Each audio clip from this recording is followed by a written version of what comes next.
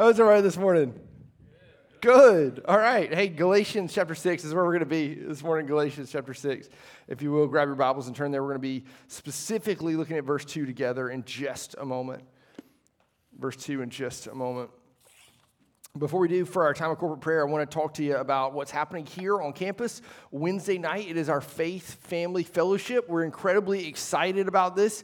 Throughout the history of Double Oak Community Church, on Wednesday nights, we've had an opportunity for discipleship together, and that's typically looked like classes where we've engaged over a number of different topics, New Testament survey, Old Testament survey, really learned a lot of theology. It's been incredibly helpful, informative for a number of us. One of the challenges that we've seen, however, is that sometimes on those Wednesday nights, it's really hard to get everybody together. Not only are we siloed in different ministries from preschool and kids and students and adults, but additionally, it's just really been a challenging time and a busy life cycle and a busy season for folks to get here on Wednesdays at a time where it kind of worked for everybody. We'd have a lot of folks that would come and be able to eat dinner and go to class, then folks that couldn't come to dinner and then would go to class, or could come and eat dinner but then couldn't go to class. So we were just all kind of passing each other like ships in the night, and we were thinking, hey, what does it look like to really engage the community and do something that would be beneficial so that we could connect? So here's the interesting thing about who we are in the life of our church. We are 5 years in as a campus, which is nuts to think that it's been 5 years since we started worshiping in the elementary school back in 2018.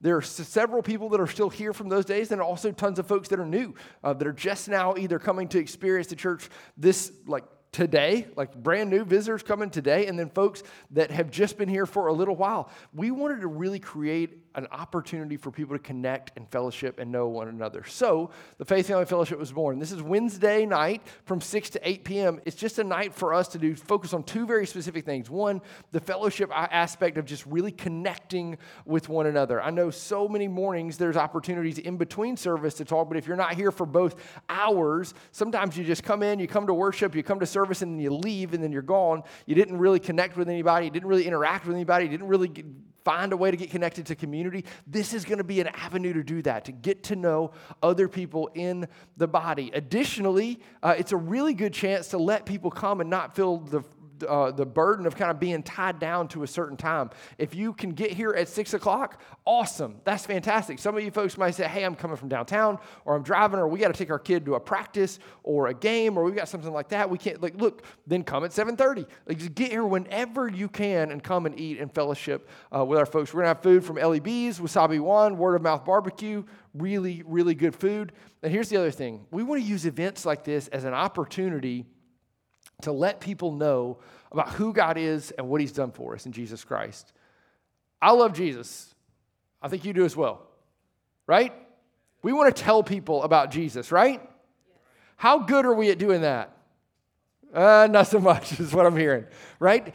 Look, I think so often we fail to see the opportunities in something very simple like this. Man, this is a great way to, if you want to invite your neighbor ultimately to come to know the Lord, awesome. Let's start with this. Invite him to come eat dinner. Invite him to come get to know our church. Invite him to spend time with us and build a relationship so that you can have a gospel influence and presence in their life. It's a really good opportunity for you to do that. It's going to be all ages, all together. Here's what I did earlier. I kind of failed to remember to help people realize one important thing. I would bring a chair, a portable chair to this. We've got curb, and I think it's as nice as any curb that's around. But it is not softer than any curb around. It's actually just as hard as all the other curbs. So you're going to want to bring a chair or a blanket or something to sit on. We're going to be out here in the parking lot. It's going to be a ton of fun. We look forward to you joining us. Here's what I'd love for us to pray for in respect to this. Number one, I pray for deepening of fellowship in the life of our church. I want us to pray together this morning that we would grow closer to one another, that we would know one another more deeply. And second, I would pray that people in this community would see us in this parking lot, spending time together, loving on each other, connecting with one another, and say, I wonder what that's about. I want to go be a part of that too, right? Let this be an opportunity not just for us to enjoy one another. Yes, also that, but far be it for it to be just that. We need to hope and pray that God is going to draw other people to be a part of this church and this place to worship him in spirit and truth. So if you will, bow your heads, let's pray together for these two things this morning, and then we'll jump in. Heavenly Father, We have the opportunity this morning to come before you and ask that you would go before us in a night where we just long to deepen, Father, relationships with one another. Father, over the course of 5 years, we've had incredible brothers and sisters that have been here, and now you've called to different places, folks that you're now just drawing to this place. God, would you create in us an opportunity to deepen fellowship, to know one another more, to share in life, to share in spiritual gifts, to connect with one another, to build relationships with one another. God, as we seek to dine and enjoy good food and spend time together, Father, the most important thing, Father, is that we are celebrating and glorifying you. And so, Father, I pray that you would grow us as we do that together. Second, Father, we just pray that you would draw people to this place. This is your church. We are the people that you've called to be a part of this body, to glorify you and exalt your Son, Jesus, in this area. And so, Father, I just pray that you would bring folks in our community in Chelsea and the surrounding areas that are looking for a church. Father, they're looking for hope, that ultimately are looking for life in you. Would you draw them here, and would you allow this to be something we can bring our friends and neighbors and coworkers and others to help them experience who you are? God, I pray that you'll do these two things, God, for our good and for your glory. It's in Jesus' name we pray. Amen. Galatians chapter 6 is where we're going to be today. Chapter 6 and verse 2 is going to be the focus of where we are today. Galatians chapter 6 and verse 2, as we talk about ultimately fulfilling the law of Christ through love. I want to tell you about an experience I had with a friend recently. Myself and some guys in our community group have a buddy that's in our community group with us, and he is a part of this workout group that does this amazing thing. They meet together at the elementary school here in Chelsea, at Chelsea Park Elementary, at 5:30 every Friday morning to exercise, to work out. Now, as appealing as that sounds to most of us, it's not something I'd really considered or thought about before. Exercise, yes. 5:30 a.m., no, not so much. He and his friends were holding this competition where there's other competing groups in the area that work out as well. And they said, hey, we're trying to get new folks to come and experience this. Would you come? I know you're not going to come all the time probably, but would you come this one time? And so I said, yes, I love you. I will come this one time to this. I will at least promise that. So we get up and we go. Community group guys and I, we go 5:30 in the morning, and this is why I urge you to bring a chair on Wednesday night. We got down and we started at 5:30 in the morning. I literally turn off the lights in the car and I watch guys to start doing jumping jacks. We're just kind of starting to get warmed up. I'm like, yeah, I can hang with this, right? The next thing you know, we got 20 minutes of all these random assorted body weight exercises that are just happening on concrete, just like in the parking lot on the concrete. I think these people don't care about their joints. That's okay. Look, I thought I was going to be okay, and then we entered the running portion of the workout, which was my least favorite, I think. Ran around the school in all these sprints, sprint to the front of the line, all that kind of stuff, right? And had a ton of fun doing that. One of our community group dudes threw up where the buses pull in the afternoons. That was pretty great. Did not love the running part. Thought we were done. And then we got to the next part of the workout, which was this truck, which had a trailer on it with all of these logs in the truck. The guy that's leading the workout instructs us to grab a log. Now, when I think of a log, I think of a piece of wood that is cut that, is, like a log on the fire, right? Like that kind of log. This guy thought log meant stump, because what each person had to grab was not a log, it was actually this cut portion of a tree. That's what we grabbed. Then we carried it from the elementary school up the hill to where kind of the hill crest above the swimming pool. And then we entered what would ultimately be the final portion of the workout, which was you take this log and you walk down this power line trail down there, and you carry the log above your head the whole time. I'm holding it like this because the log is shaped like a stump, all right? You walk down the hill, and then you walk back up, and then your partner had their turn to walk down the hill with the log stump over their head, right? And I don't know about you, but if you just hold your hands like this, just air. I mean, if you just hold air for a while, your shoulders will hurt, okay? But when you're holding this stump over your head and walking down this treacherous trail where there's rock and gravel and it's downhill and then you got to walk it back uphill, it's pretty tiring. We got paired up with a partner that would swap out with us once we got to the top. I think this guy's name is Josh. I don't remember because, in all honesty, I don't ever want to see him in that context ever again. But the thing that I did love about Josh, and especially that day, was that Josh lightened the load for me. Because when I got to the top of the hill with the stump, it was his turn to walk down the hill with a stump and back up with it. I had this immediate reprieve of rest. All of this load that was on me was suddenly released. It was overwhelmingly joyful. My favorite part of the workout was the non-workout, right? Here's the thing.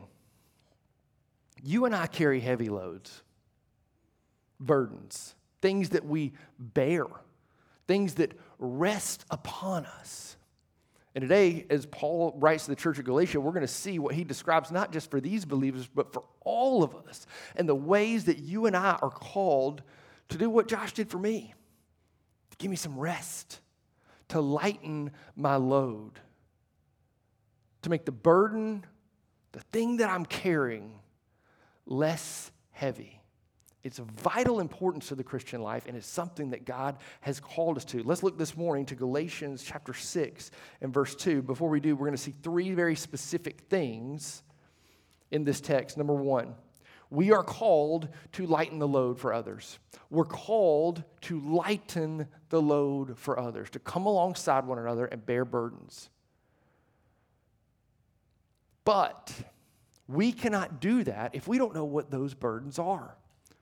So it's incredibly important for us as believers, number two, to detect the burden. What is the burden that another brother or sister is bearing? What is that weight that they're carrying? What is that thing that is upon them that we can share in?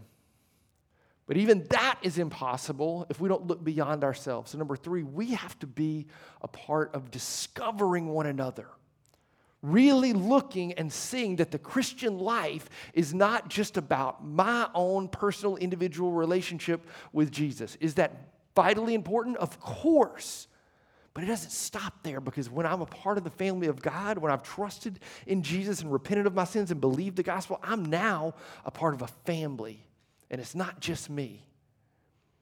I'm meant to see myself as a part of the body, of one another. We've got to be in the place where we discover one another. So, these three things, that we would lighten the load, that we would detect the burden of others, and that we would discover one another. Those are the three things we hope to see today in the text. This is Galatians chapter 6, verse 2. It says this: bear one another's burdens and so fulfill the law of Christ. This is the word of the Lord, to which we say, thanks be to God. I wanted to read the surrounding passage, but in so many ways, the best way to describe all of the context of this is just the book of Galatians. What's happening in the book of Galatians is Paul writing to this church and this group of churches that essentially are struggling because some people have crept in and ultimately said there are more things to this Jesus thing than just Jesus. You know there's laws, you know there's rules, you know there's things that we're called to do, moral things that we need to do, and some of them are wildly helpful and ultimately point to Jesus, like the Torah, the law of Moses, these types of things that God has given his people for good, that ultimately their sin might be revealed and Christ might be seen as Savior, the one who is needed, the one who could come to redeem. As these people are struggling in these churches with this idea of all of these extra things they're being asked to do by this group of people called the Judaizers, Paul writes Galatians to tell them very specifically that there is no other gospel other than the gospel of Jesus Christ. Jesus' perfect, sinless life, his atoning, redemptive death, and his glorious bodily resurrection, through which we can have a relationship with God. Paul says that's it. That's all there is. But it takes him a while to convey this, and he does it in some very particular ways. So in chapters 1 through 5, he's really giving a theology of what it means to live in Christ. And he describes the fact that we're no longer under the curse of the law, that law that reveals our brokenness, and yet instead we are freed to walk in the Spirit. In so many ways, he succinctly describes what the Christian life looks like in Galatians 2:20. And he says, ultimately, I've been crucified with Christ. I no longer live, but Christ lives in me. The life I live in this body, I live by faith in the Son of God who loved me and gave himself for me. He says that this is righteousness. Not my righteousness, but I rest in the righteousness of Jesus who died for me. Jesus who has indwelled me with the Holy Spirit. And now I live and walk by the Spirit in life. So I'm not beholden to all of these extra rules and morals and things that are being thrust upon me. My righteousness comes from Christ. What Paul is very quick to say, however, is that there are still moral obligations and things Christians are called to live in and do as they walk by the Spirit, but it comes truly only by walking in the Spirit. And what he calls it is this. He uses this phrase and he says, the law of Christ. There's really only one other place it's used, and it's 1 Corinthians chapter 9, but even there the context is a little bit different. What Paul is saying in this moment when he says the law of Christ, he's basically saying to a group of people who are so desirous, so obsessed with following the law, he says, all right, you want to follow the law? Then you follow this law. This is the law you follow. It's the law of Jesus, which is the law of love. The law of rest, the law of trust in Christ's justification, not your own. That you're justified only by what Jesus has done for you, not what you attempt to do for yourself. That's it.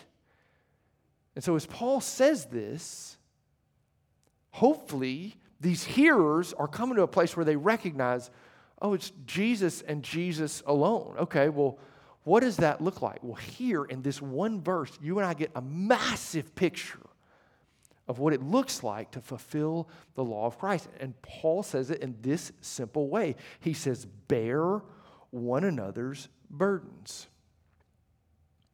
This is what it looks like to fulfill that law, is to bear one another's burdens. What does that mean? Well, to go back to the original language, that word bear means to carry, or ultimately to put upon oneself something to be carried. Putting upon oneself something to be carried. This is like your buddy you just met taking on a stump for you. All right? This is somebody taking a load that belonged to you and putting it on them. That word for burden there, it means heaviness. It means a weight. It means a trouble. Now, you and I know that life is full of those. On some level, I would imagine you walked into this place today with some of those very burdens. Things that weigh on you, things that are heavy, things that are even the good things that just come with a weight of responsibility and challenge in life. You and I are meant to fulfill the law of Christ, to demonstrate the love of Jesus as we help one another by bearing those burdens, bearing those loads for each other. You and I ought to be lightening loads for one another. What does that look like? Number one, practically, it does look like praying for one another. Genuinely praying for one another. Paul would say to all of those folks he writes to in all of these epistles that prayer is not a little thing, it's actually a very big thing. And he's desirous that they pray for him in his circumstances. Go look to the end of each of his letters and he'll say it. Pray for me. Pray for us. He'll give very specific instructions about what he needs and ask that his brothers and sisters will pray for him. Prayer, vastly important. There are also other things that we can do for one another that lighten the load. Like genuinely lighten the load. I don't know about you, but every time I've ever gotten a note of encouragement from someone, it has lightened the load of whatever I'm walking through. Extending hospitality, opening your home, inviting people in for a meal, just trying to connect with somebody is a way to lighten the load for people. Here's why: hospitality builds relationships, and relationships bear burdens. You want to bear burden for others? You do. We're called to. The scriptures instruct us to do this. If we're going to do that, we've got to be hospitable to one another. We can also lend a helping hand. We have, I think this, after discovering at the 9 a.m. service, another beautiful baby that's here. I think we've got 4 or 5 babies that have been born in the church in the last month or so. That's incredible. These new moms are going to be overwhelmed at times. It would be incredible not just to take them a meal, but find out a way you could help them get some time for themselves. Maybe you want to come alongside a family and babysit. Maybe you want to come and minister to a young family like that in a different way. I would encourage you to seek out ways to do that. Maybe there are people that just have a physical need. Maybe there's somebody that's a widow in our church that needs their lawn mowed. And that's a practical, helpful way of doing that. What about somebody who's looking for employment or an opportunity to change career fields? And there are those of us that can help them, connect them to folks, and help them with that. Lending a helping hand is a way to lighten the load. Here's the thing. You know all that stuff. You get it. That's not a new concept. But we got to remember that we're commanded to lighten the load of others. How do we get to that place where we can help lighten the load? Well, first, we really have to detect the burden. And I don't know about you, but I'm pretty good at hiding burdens in my life or shielding you from thinking that I don't have stuff that I can't really deal with very well. It's very easy for us to seem as if we don't need help. I'm horrible at this. I'm 40 years into this life, and I'm just now figuring out how bad I am at this. That I don't want people's help. I don't want them to help me a lot of the time. You know where it comes from? This is not super fun to say out loud. It comes from this place where I don't want you to see how needy I am. I don't want you to see that I don't have it all figured out. I don't want you to see that there's stuff in my life that's broken and messed up too. I bet you are the same way. Do you know how hard it is in the modern age to have real dynamic relationships in the world that we're in? It is pretty challenging. Here's how I found this out. I've been doing some research and have been reading about this for a while. But there is reputedly, and at least stated in this way through a number of outlets and a number of studies, an epidemic of loneliness in the United States. And this is what that epidemic looks like.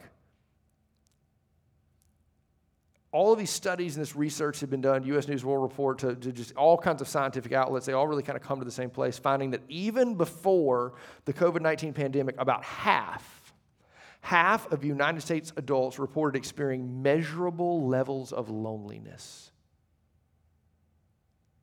That's wild, right?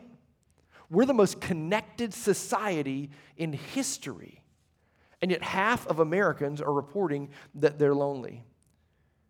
In just the past few decades, we've lived through a dramatic pace of change. We move more, we change jobs more often, we're living with technology that has profoundly changed how we interact with each other and how we talk to each other. And I pulled this quote from the article because it's one of the most powerful things I've read in a long time. It says this: and you can feel lonely even if you have a lot of people around you, because loneliness is about the quality of your connections, not the quantity. Now, here's what I'd like to demonstrate here. Ultimately, we really struggle to share our needs with others. We really do. Just as much a struggle in others sharing their needs with us.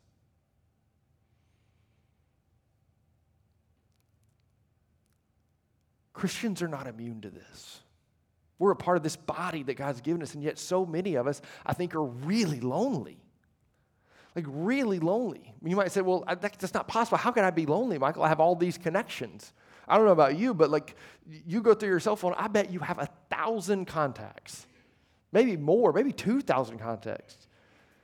All these people that you've talked to, from high school, and then that person you bought something from Facebook Marketplace last week, right? You got their number too.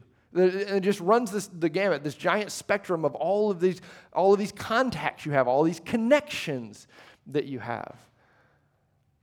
But what about not the quantity, but the quality of your connections?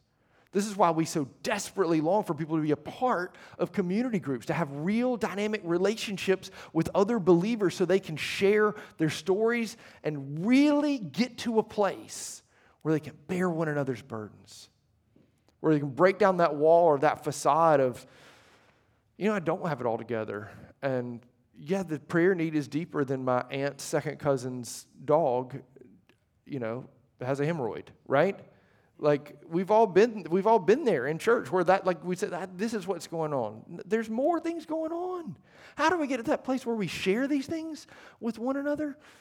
Man, we've got to detect the needs of others. We've got to realize that we are people that are in need. Philippians 2, 3, and 4, do nothing from selfish ambition or conceit, but in humility consider others better than yourselves. Look not only to your own interest, but also to the interest of others. Entering into dynamic relationships with other believers, with other brothers and sisters, and getting to a place where you can detect what's going on in someone's life, where you can see it. Like we can watch and see somebody physically that's carrying a heavy load. And we can come alongside them and help them. Emotionally, spiritually, it's a lot tougher to see. How are we going to get to that place where we detect the needs that others have? I want to share with you this from, at this point, goodness gracious, a 40-year-old sermon from John Piper called The Law of Christ. And this quote is so powerful. He says this. He says, some of you wonder what you're supposed to do with your life. Here's a vocation that will bring you more satisfaction than if you became a millionaire 10 times over. Develop the extraordinary skill for detecting the burdens of others and devote yourself daily to making them lighter. He says, you want to know what to do with your life? You want a job that's going to bring you joy and satisfaction like you wouldn't believe, more than if you were 10 times a millionaire? He says it's this: detect the needs of others and seek and find ways to lighten their load. This is our job. This is what we're called to. This is a holy vocation, to look to the needs of others around us, so that we can help lighten their load and thus love one another in such a way that the law of Christ is fulfilled. Finally, if I want to get to the place where I'm lightening the load for another brother or sister, if I'm going to get to the place where I detect a burden, I first have to discover them. I have to discover the one another. Do you know that 59 times throughout Scripture, you're going to get this phrase, one another. There are all these one another's in Scripture. We're meant to be a body. We're meant to engage one another and experience one another and live the Christian life together, not just in some silo. I've gotten to this place where it breaks my heart thinking about the idea, and I'm trying to correct myself because I use this language so poorly at times. I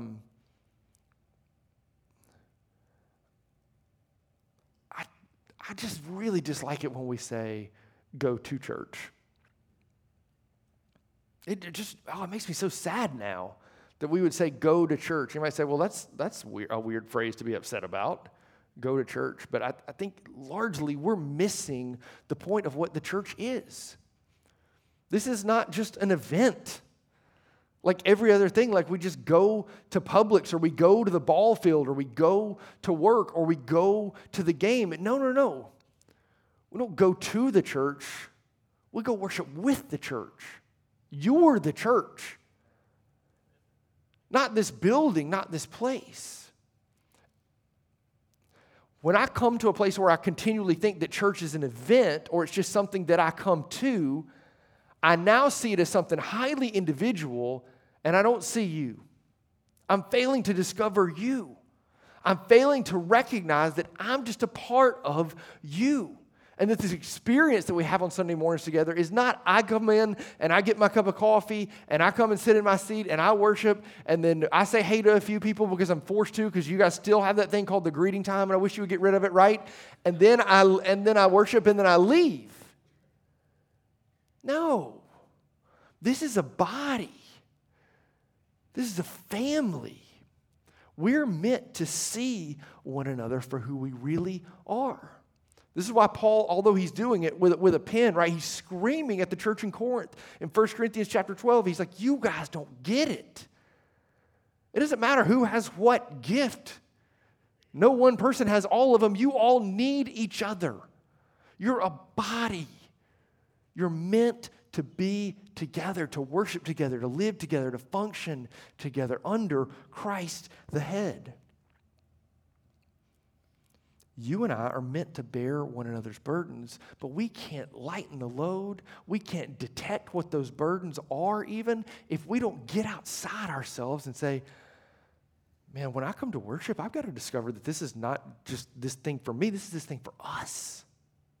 The church isn't a place that I come to, it's a people to which I belong. There's a big difference. John Scott Stott describes it this way, and he describes the importance of relationships. He says this, God's comfort was not given to Paul through his private prayer and waiting upon the Lord, but through the companionship of a friend and through the good news which he brought. Human friendship in which we bear one another's burdens is part of the purpose of God for his people. So we should not keep our burdens to ourselves, but rather seek a Christian friend who will help bear them with us. Do you know the things that you're walking through, the things that you're going through? God will meet you in prayer, yes. You wait on him and he will answer, yes. But in his providence, he has given us each other to walk through the Christian life with. You and I are not an island unto our spiritual selves. We're meant to be in relationship with one another.